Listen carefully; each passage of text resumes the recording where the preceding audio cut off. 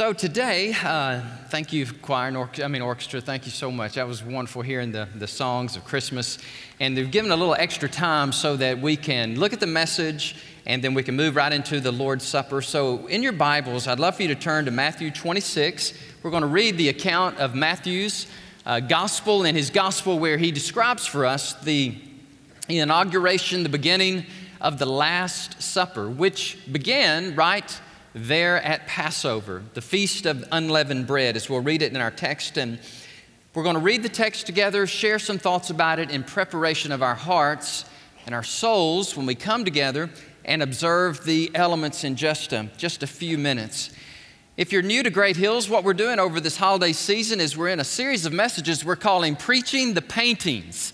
And so I've chosen 6 very powerful, notable paintings.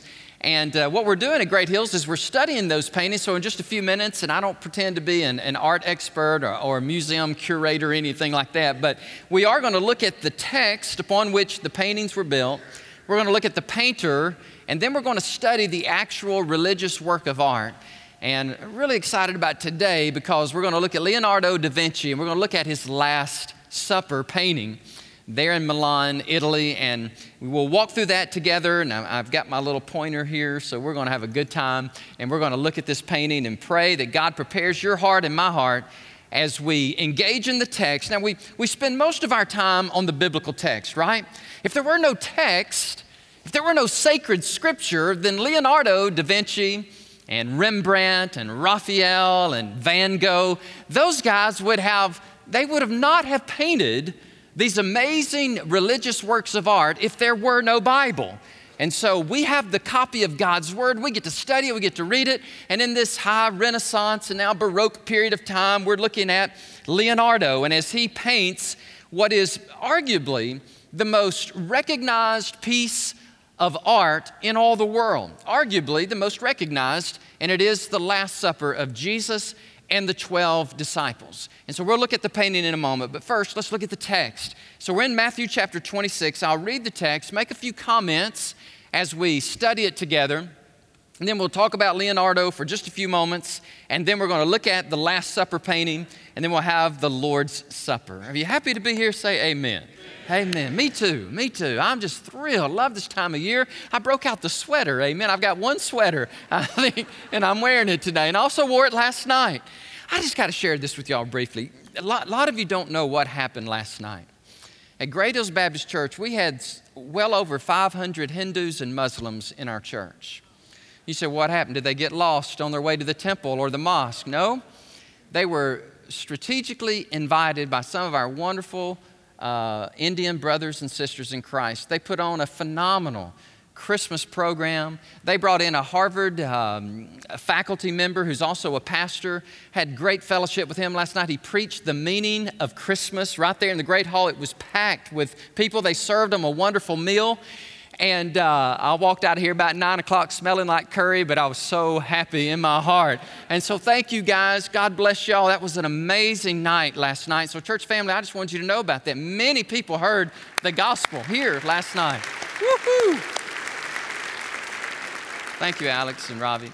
Now on the first day of the Feast of the Unleavened Bread, that would be Passover, okay? The 7-day, 8 now, including the Passover, the Feast of the Unleavened Bread, the disciples came to Jesus, and they said to him, "Where do you want us to prepare for you to eat the Passover?"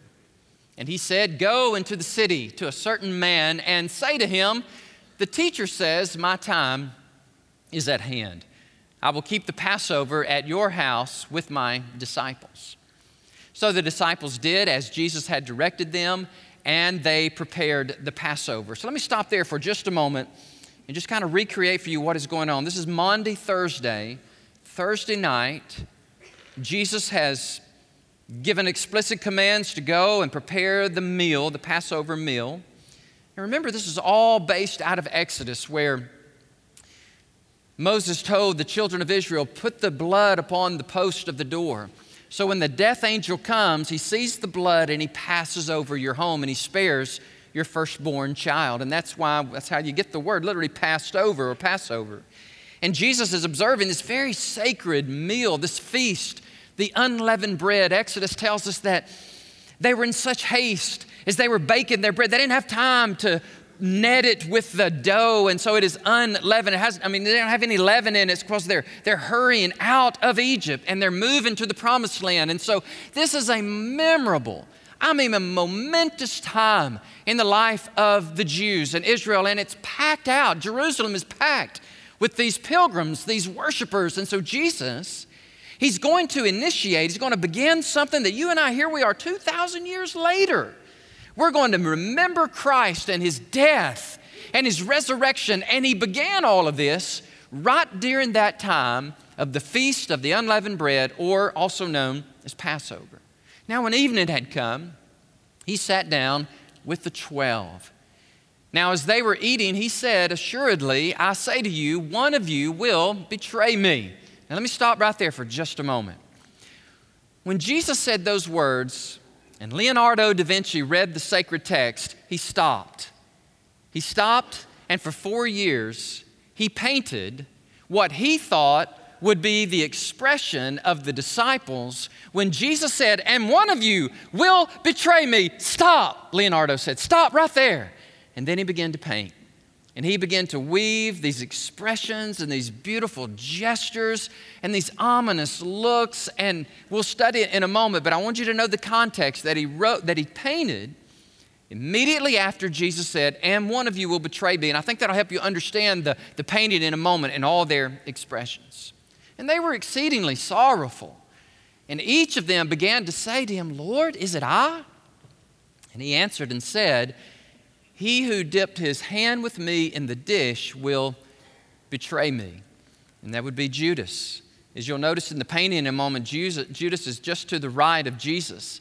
And Jesus' hands are going to be stretched out, and the wine will be there, the bowl will be there. There's a bowl with wine in it, and Judas and Jesus, maybe even simultaneously, are dipping into the same bowl with their bread. In Jesus' left hand, there's another piece of bread, because right after he says, "One of you going to betray me," he then moves right into inaugurating and beginning what we know as the Lord's Supper. But he clearly defines that one of you is going to betray me. The Son of Man indeed goes, just as it is written of him, but woe to that man, yea, i.e. Judas, woe to that man by whom the Son of Man is betrayed. It would have been good for that man if he had not been born. Then Judas. Now, notice this, church. This is really interesting. Who was betraying him? Not who would betray him in a few hours. No, at this time, he had already received the 30 pieces of silver from the religious aristocracy. They had already plotted, they had this ploy, they had this idea that, Judas, you're one of his, and if you can very, very pointedly identify him in the night in the garden so that we don't arrest the wrong person, we want to make sure we get the right person, so give him a kiss. So this is all in Judas's mind. He already has the money. In fact, Leonardo paints it as he is clutching the money in his right hand.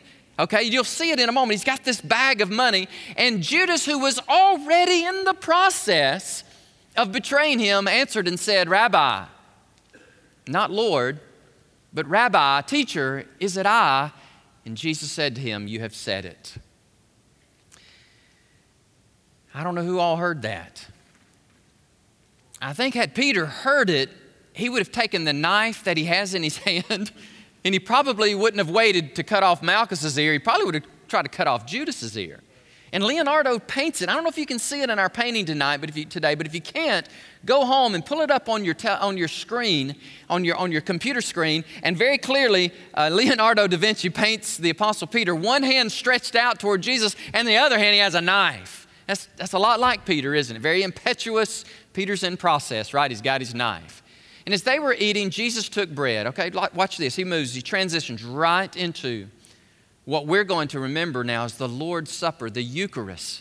This commemoration of the body of Jesus broken, signified in the bread. He blessed and he broke it and he gave it to his disciples and he said these words, "Take and eat. This is my body." Then, right after that, right after saying, "Judas, you're the one. you will betray me. And Jesus, in his omniscient mind, he knows that in just a few short hours, he'll be in the Garden of Gethsemane. He will be kissed with this kiss of betrayal by Judas. He knows his arms will be grabbed violently, and he will be taken off to Caiaphas. He knows that he's about to be beaten. He knows that he's about to be crucified. He knows he's about to die. And even in the midst of all of that, Jesus has the wherewithal to say, this is very important. Please make sure you understand this is about to happen to me. My body is about to be broken for your sins, and my life's blood will be poured out as typified by this cup of wine. So whenever you grab this bread and you take this wine, please remember that I died for your sins so the whole world will know how much I love them. All this is wrapped up right here in this amazing text. He took the cup and he gave thanks, and he gave it to them, and he said, drink from it, all of you. For this is my blood of the new covenant, which is shed, right? How do you shed blood? Blood that courses in your veins, in order for it to be shed, it has to be, the body has to be penetrated. There has to be wounds, there has to be excruciating pain. And Jesus knows all of this. And he's saying, this is my blood, which is shed for many for the remission of sins. But I say to you, I will not drink of this fruit of the vine from now on until that day when I drink it new with you in my Father's kingdom. And verse 30, it's like I'd never seen verse 30. And when they had sung a hymn, how do you sing a hymn on the eve, on the precipice of your death?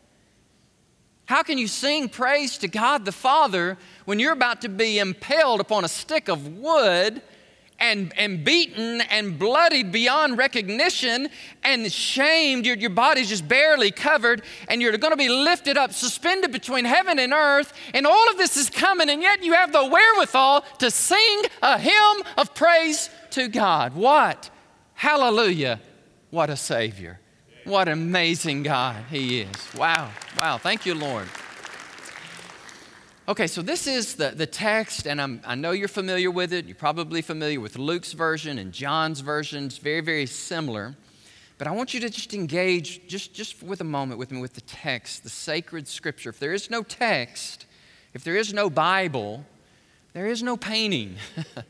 There is no famous work of Leonardo da Vinci or Michelangelo with some of his amazing paintings. And by the way, Michelangelo and da Vinci were rivals. They lived in Florence. They lived in Italy. So now we're going to just go right on into talking about Leonardo here for just a moment. Leonardo da Vinci is arguably the most recognized and famous painter of all painters, whereas Michelangelo would be that sculptor. Raphael, I call them the great triumvirate of high Renaissance painters, Baroque painters as well, as they're in Italy at the same time. And Leonardo is, how can I say this? As I've studied his life and up late last night still reading, I'm almost finished reading a biography that weighs more than I do. This biography is huge. And so it's a labor of love because I've actually immersed myself. I think it's like an investigative reporter who would take weeks and weeks of his life and just pour his life into the story so that he could be familiar with the facts and with the data so that he could give an accurate report. And if a reporter could do that, then how much more should I do that as a pastor, as a preacher of God's Word? So I've been immersed in Walter Isaacson's biography, simply called Leonardo da Vinci. He also wrote a wonderful biography on Steve Jobs. And in a moment, you'll see some of the similarities between a Steve Jobs, who founded, of course, Apple, and a Leonardo da Vinci, because we're talking about men with gargantuan, brilliant intellects. He is the epitome of a Renaissance man. Leonardo da Vinci, he was, let me give you exactly his birth and his date, make sure I get this.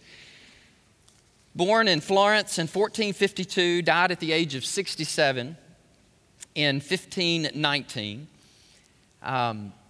Brilliant. Here's his disciplines: a painter, a scientist, a mathematician, an expert in theatrical designs, in architecture, in military warfare, engineering, and that's just to name a few. That's just how brilliant of a man Leonardo da Vinci was. He was born out of wedlock.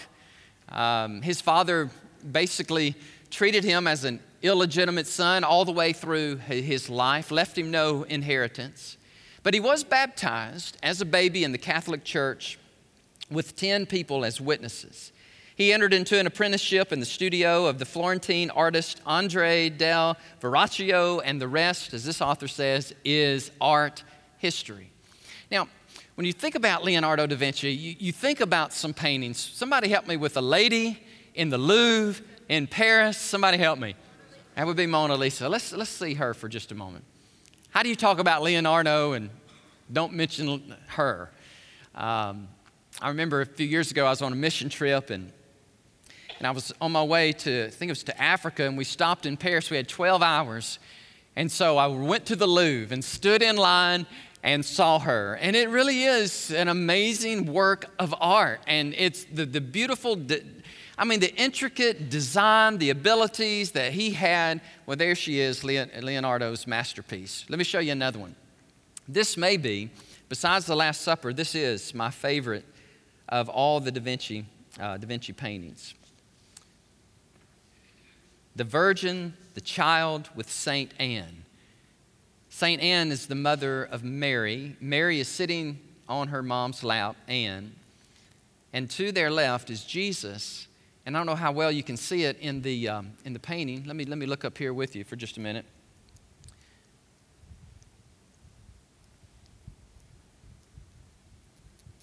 It's dead. Is there another one? Oh, good. Where? Oh, there it is. Yay, yay. Yay for backup. Woo! Thank you, Terry. Man, okay, here we go. Do y'all see this? This is a lamb. So this is Mary and Anne and Jesus and the lamb, the Virgin and the mother and Jesus with the lamb. The next one is a lady, Ginevra da Vinci, I think. Can we see her picture, Corey? She should come up next. There she is. Now, this is just a classic Leonardo da Vinci painting. And the curls and the hair, the landscape, just the delicate design. And she wasn't really that famous of a person. The reason I'm putting this on here, because I'm proud of myself, and here's why. I found this, the only Leonardo da Vinci painting in all of North America, and I found it in the Washington National Gallery of the Art Museum. When we were there just a few weeks ago visiting the White House, I saw this, and my wife was so patient with me, and I just about got giddy, congregation, when I found Ginevra. Whoever her name is, there she is. Woo! I know y'all excited to see that, like me. Okay, let's talk just a little bit more about Leonardo. He's known for some other paintings. In fact, we're going to study the Adoration of the Magi on December the 23rd. Please be here for that Sunday. You don't want to miss that Sunday because Great Hills Baptist Church has spent a few $100s and ordered a Da Vinci painting of the Adoration of the Magi. And we're going to give it away as a drawing for that lucky person who draws the right number in just a few weeks. Terry offered that out of his salary so that we could buy it. I really appreciate that. So thank you. So he's known, Leonardo da Vinci was not a Christian. And that breaks my heart. The best I can tell in studying his life, a very flaming, practicing homosexual, and he flaunted it. Unlike Michelangelo, who was a homosexual who hid it and even committed to a life of celibacy because he knew it was wrong. But Leonardo said, forget that. I don't care what the Bible says, what anybody says. This is who I am. And he flaunted it. And I read a person that said, yeah, but he still was a Christian because how could he paint what he painted and not be a Christian? And that's just representative of some faulty theology. I can walk into McDonald's, but that doesn't make me a cheeseburger, right? You can have all the knowledge in the world, but if you don't repent and believe, then you're not a Christian. And that hurts me. I studied so hard. I looked at his life at every angle, and I wanted to stand up here and say, and Leonardo's in heaven today because he accepted Jesus as his Lord and Savior. But unlike Van Gogh, he did not. But he was known for starting projects and then never finishing them. And there are paintings after paintings of when he would have this flash of brilliance and he would start and then he would get a little, his mind was so gifted that it was very hard for him to stay on a project for that long. But he did with this one. And he stayed with it for 4 years, 1495 until 1498. This inability, Walter Isaacson says, to ground his fantasies in reality has generally been regarded as one of Leonardo's major failings. Yet, and this is an interesting insight, yet in order to be a true visionary, one has to be willing to overreach and to fail some of the time. Innovation requires a reality distortion field. Let me stop right there, because if you've read Isaacson's biography on Steve Jobs, you know that's exactly the way Steve Jobs' mind worked. He altered reality. I believe we're going to create a day when a man can take a phone, a woman can take a phone, and they can take their finger and they can just push it, and then everything will change just with their finger. And they thought Steve Jobs had lost his ever-loving mind. There's no technology under the sun that can do that. He says, but I'm going to do it, and he did. And we enjoy it today with our iPads and with our iPhones. And Leonardo had that kind of mind. The helicopter, scuba diving gear, irrigation where you drain a swamp with a pump. Hundreds and hundreds of years, Leonardo da Vinci was already working on those things. Isn't that crazy? I mean, genius, crazy, prodigious, genius, brilliant mind. Innovation requires a reality distortion field. The things he envisioned for the future often came to pass, even if it took a few centuries. And this is where Isaacson lists scuba gear, flying machines, helicopters, suction pumps, now drained swamps. Listen to this sentence. And I hope this encourages some of you. Sometimes fantasies are paths to realities, i.e. Steve Jobs, i.e. Walt Disney, i.e. Leonardo da Vinci. Okay, so here we go. Now we get to look at the painting. Woo-hoo, I'm just charged up about this. I've spent so much time with this painting. I'm ready to talk about it, and I'm glad you're here to hear it. All right, you ready? Here we go. The Last Supper painting. So what we're going to do is we're going to give you just a little bit of background behind the painting. He was paid to do it, all right? He was commissioned by the Duke of Milan, Ludovico Sforza, a family friend, a friend of Leonardo's. So he pays him to go to the monastery in the refectory, which is the dining hall where the priests or the monks would go and eat their meal. So every day when they would come in to eat their meal, Jesus would be there with the Last Supper. And he painted it in such a way that it just grabbed your heart, grabbed your attention for these priests when they walked in. Santa Maria del Grazia is where you can find this today. 1495 he began, 1498 he finished. Leonardo would arrive sometimes, get on his scaffolding, and he would start painting, and he would stay there from sunrise to sunset, never drink anything, never eat anything, and he would just work on this painting. And at other times he would come, he would climb the scaffold, he would take his brush, he would make like 2 strokes, he would get off of the scaffold and go home. And that's why it took him almost 4 years. So there was this prior, this Prior, this prior, he complained to the Duke of Milan saying, Leonardo's taking way too much time. And so I think, Mr. Duke, you need to speed him up, because at this rate, we're never going to see the masterpiece. He's taking way too much time. And Leonardo responded, listen, genius takes time. And if I want to procrastinate, and if I want to take my time, I will. And so at this point, he was having a hard time getting the face of this guy. And this guy here is Judas Iscariot. Lo and behold, Judas is over here too. There he is, Judas Iscariot. All right, you with me? And he told this prior, he said, if you keep complaining, your face will be Judas of Iscariot. True story. And he went back to the Duke, the prior did, and said, never mind, I'm just going to go back to my gardening. Never again did he complain, because he literally was afraid that Leonardo da Vinci would have his face etched as Judas. True story. Isaacson says, it turned out to be worth the wait. The result is the most spellbinding narrative painting in history, displaying multiple elements of Leonardo's brilliance. I've already mentioned to you, but let me say it again because it's really important as we look at this. that when Jesus said, and one of you will betray me, stop. They just suspend in time, and then Leonardo begins to paint. So in the painting, there are 12 apostles, and they're grouped in threes. You with me? 1, 2, 3, and 4, with Jesus Christ himself being the center. He's larger, if you'll notice. His physique is larger than anyone else's. He has a halo. You can't really see it as much here, but he created a halo, and somehow he did it with his brilliance, with the glow coming from the windows. It was almost like he created as if the sun was bursting upon Jesus, shining through the windows here.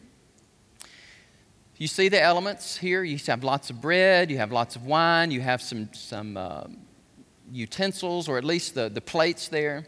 And what I want to do is I'm going to go from left to right, and I want to share with you, in Leonardo da Vinci's mind, who is who, where he put them, the expressions on their faces, and sometimes what they are holding in their hands. Many times you're going to see, well, here, beginning here, the gestures, here, Jesus' hands here, there's hands everywhere, and he was a master at painting people's hands, okay, and their facial expressions.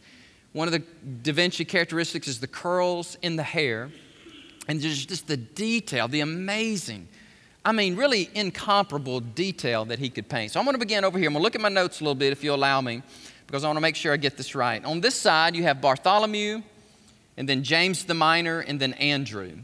Bartholomew is rising to his feet. You see this? He's leaning toward Jesus. Most of them will be leaning toward Jesus except this guy. He's leaning away, and we'll talk more about him in just a moment. But this is Bartholomew. James the Minor is next. James the Minor. He has his arm, you see this, wrapped around Andrew, but his arm is actually touching the shoulder of that guy, and that's Peter.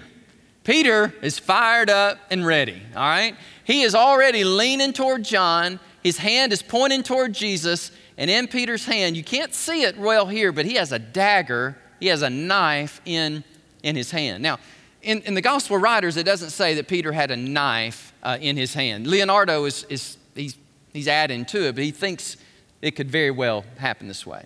All right, so that's James the Minor. His arms wrapped around Andrew. His hand is resting on Peter's shoulder, perhaps to calm the fiery fisherman down. Then Andrew is here. I don't know if you can see it, but his hands are raised to signify what I believe is he is absolutely startled and shocked at what he just heard.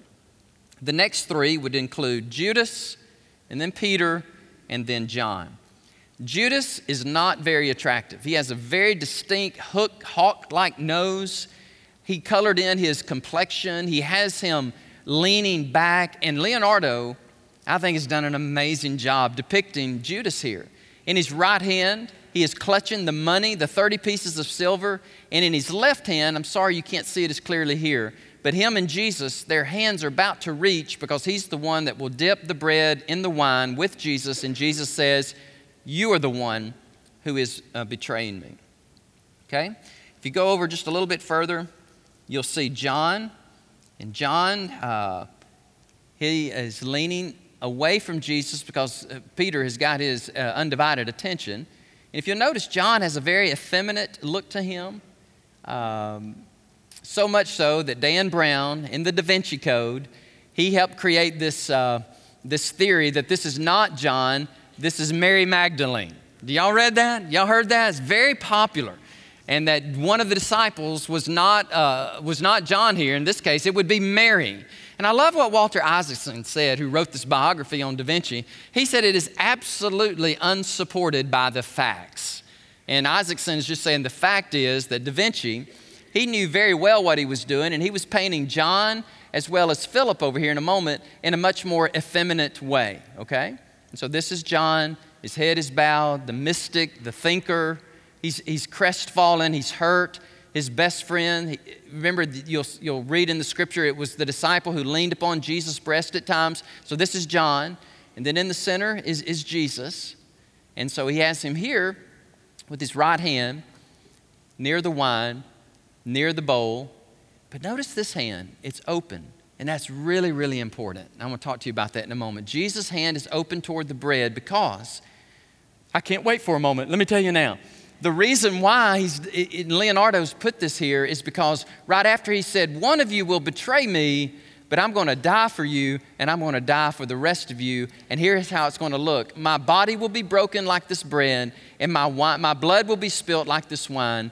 And remember me for all time and eternity. Remember me, because I'm doing this I'm doing this for you for your sins. Do this in remembrance of me.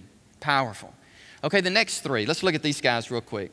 You got Thomas, James the Greater, and Philip. Thomas, James the Greater, and Philip. You can't really tell it, but Philip does have a much more effeminate, female kind of look to him, much like John does. So this first guy here, let me get to it right quick. Thomas, there it is. His finger is pointed up. Do you see that? Thomas's finger is pointed upward. And this is a classic Da Vinci characteristic. The index finger's up and the other fingers are turned inward. Probably he's asking, which one of us is it, Lord? James the Minor is here. His right hand is extended. You see it toward Jesus. His left is toward the table. Okay, I mentioned Philip with effeminate characteristics to him. The last trio, we're going to come here. These three are having a serious conversation. They're talking to Simon over here, the older, but you got Matthew, Thaddeus, and Simon. Matthew's hand is extended out this way, and then you have here, you have Thaddeus, and I know you can't see it, but Thaddeus, his right hand right here, and I'm going to show it to you. It looks like this. His hand is literally like this. And there's debate on what Leonardo meant by this. Is he saying, who? Who is this? Or is he about to throw his hand down and say, how could this be? Some believe he may be even pointing, gesturing toward Judas. Isaacson says Leonardo was a master of gestures, but he also knew how to make them mysterious so that the viewer could become engaged. Is he slapping his hand down to say, I knew it? Is he jerking his thumb toward Judas? We don't know. But they both are talking to this guy. And his hands, can you see his hands? This is Simon. And his hands are pointing. Are they pointing toward Jesus? How could it be? Is he saying, I don't know? I don't know who he's talking about. Or is he saying, I knew it was him all along? And so Leonardo has created these hands and these gestures and really left them for us to interpret. But the real key here, of course, the object that we're looking at is Jesus, the person. And then we're looking at this open hand. His hand is toward the bread. This hand is toward the juice or the wine. And he's about to say, do this in remembrance of me.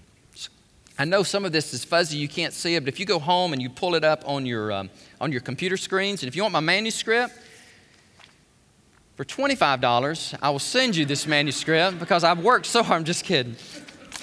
It's always $19.99. I'm sorry, $19.99, and we'll give it to you. No, seriously, contact us. Let us know. We'll be happy to mail it to you free, and you can kind of walk through these. As I put weeks into research into this, you can read through it. Okay, so we're about to get into the Lord's Supper, and I'm so excited. But before we do, I want to take just a minute and just what is it that God might be saying to you and me in this amazing text, in this painting? What could he be saying to us? Well, I've got 3 or 4 things I want to mention to you. Number one, at times, and these are in your bulletin, by the way, if you have your outline before you there at the bottom, it looks something like this. It's got the notes here. The first one is this. At times, God does a greater and new work in the midst of much sorrow and difficulty. And I tried to bring this out in the context of betrayal and suffering. Jesus, in the midst of all of that, he has the wherewithal to say, yes, I'm about to die, but I'm doing this for you. And I thought about you and I thought about me. Could it be in the midst of our chaos, in the midst of our crisis, listen to this, in the midst of we think, God, this is awful. And I imagine the disciples are going, what good could ever come out of this. Jesus just said he's going to be betrayed and his blood's about to be shed and his body's about to be broken. And yet I submit to you that God was doing his greatest work at the greatest point of tragedy. And he still does that, by the way. So don't give up. We don't stop. God's up to something. Just when we think, oh, mercy, the end is near, God could very well be doing his greatest work in your life and in my life. So I just glean that. I just cherish that from this text. At times, God does a greater new work in the midst of suffering. Number 2, to sing in the midst of sadness is the mark of spiritual maturity. And this convicts me. I mean, I grappled with this because I'm not there. I want to be there. And I'm wringing my hands because I'm nervous. I'm confessing to you today that when tragedy strikes and difficulty comes, the first thing on my lips is not always to sing praise to God. It's to argue, it's to complain to God, it's to get mad, it's to fuss. Not that any of you ever know what I'm talking about, but they didn't do that. I mean, they went out to the Mount of Olives in the context, in the crucible of all of this difficulty, and the Bible says, and they sang a hymn of praise to God. Wow. Lord, I want to be there. Don't you? Wouldn't you love to get to that point in your spiritual walk with God that come what may, all hell is broken loose out on your marriage and on your family and in your job or maybe in your corporation or in your health and whatever's happening, you're going, but God, you're still good, you're still God, and I'm going to praise your name and I'm going to thank you, God, that this is going to turn out for my good. Wow. I want to get there. I want to be there with you. Number 3, finishing well is so much better than starting well. Judas started well, but what? He did not finish well. Peter did not start so well at times, but he finished well. Now, Jesus started, continued, and finished valiantly, courageously. But if I could contrast and juxtapose a Judas, for example, with a Peter, Judas, yeah, he was one of the 12. He started out great, but he got greedy and covetous with money. And Peter, bless his heart for all of his foibles and all of his impatience. And in a moment, he's going to cut a guy's ear off, for heaven's sake. I mean, that's Peter. But you also see Peter at the end of his life being crucified upside down, saying, Jesus Christ is my Lord and my Savior. Number 4, and this is the last one, an examined life is a life well lived. An examined life is a life well lived. What Jesus is doing here, he is creating an atmosphere where we can examine our lives. I was listening the other day to someone who's saying, in church today, we don't do introspection anymore. We don't do examination anymore. It's all celebration. Rah, rah. Woo-hoo, life is amazing. You're amazing. I'm amazing. Let's just go out and be amazing, But that's not reality. Jesus is amazing, and there are amazing moments in walking with him. But I don't know about you, but there is hardship and difficulty and pain and dementia and cancer and suffering in this world. And we have to grapple with that, and we have to deal with that. We have to wrestle with that. And so Jesus wants us to. He wants us to get introspective. He wants us to evaluate. He wants us to talk about hard things like death and dying and mourning and betrayal. And Jesus is saying all of this is tied up in these elements. Come with me. Think deeply with me. Watch me. Here's what's about to happen. I'm about to die. I will rise from the dead. I will give you eternal life. Ooh, listen to this. But before there's a glorious resurrection, there's always a difficult crucifixion. Same in Jesus' life, it's in your life and in my life. But that's okay. In church, we don't just say, don't talk about that. People don't want to talk about that. Let's just talk about happiness and joy and everything is great and rosy and wonderful. That's not reality. Reality is pain.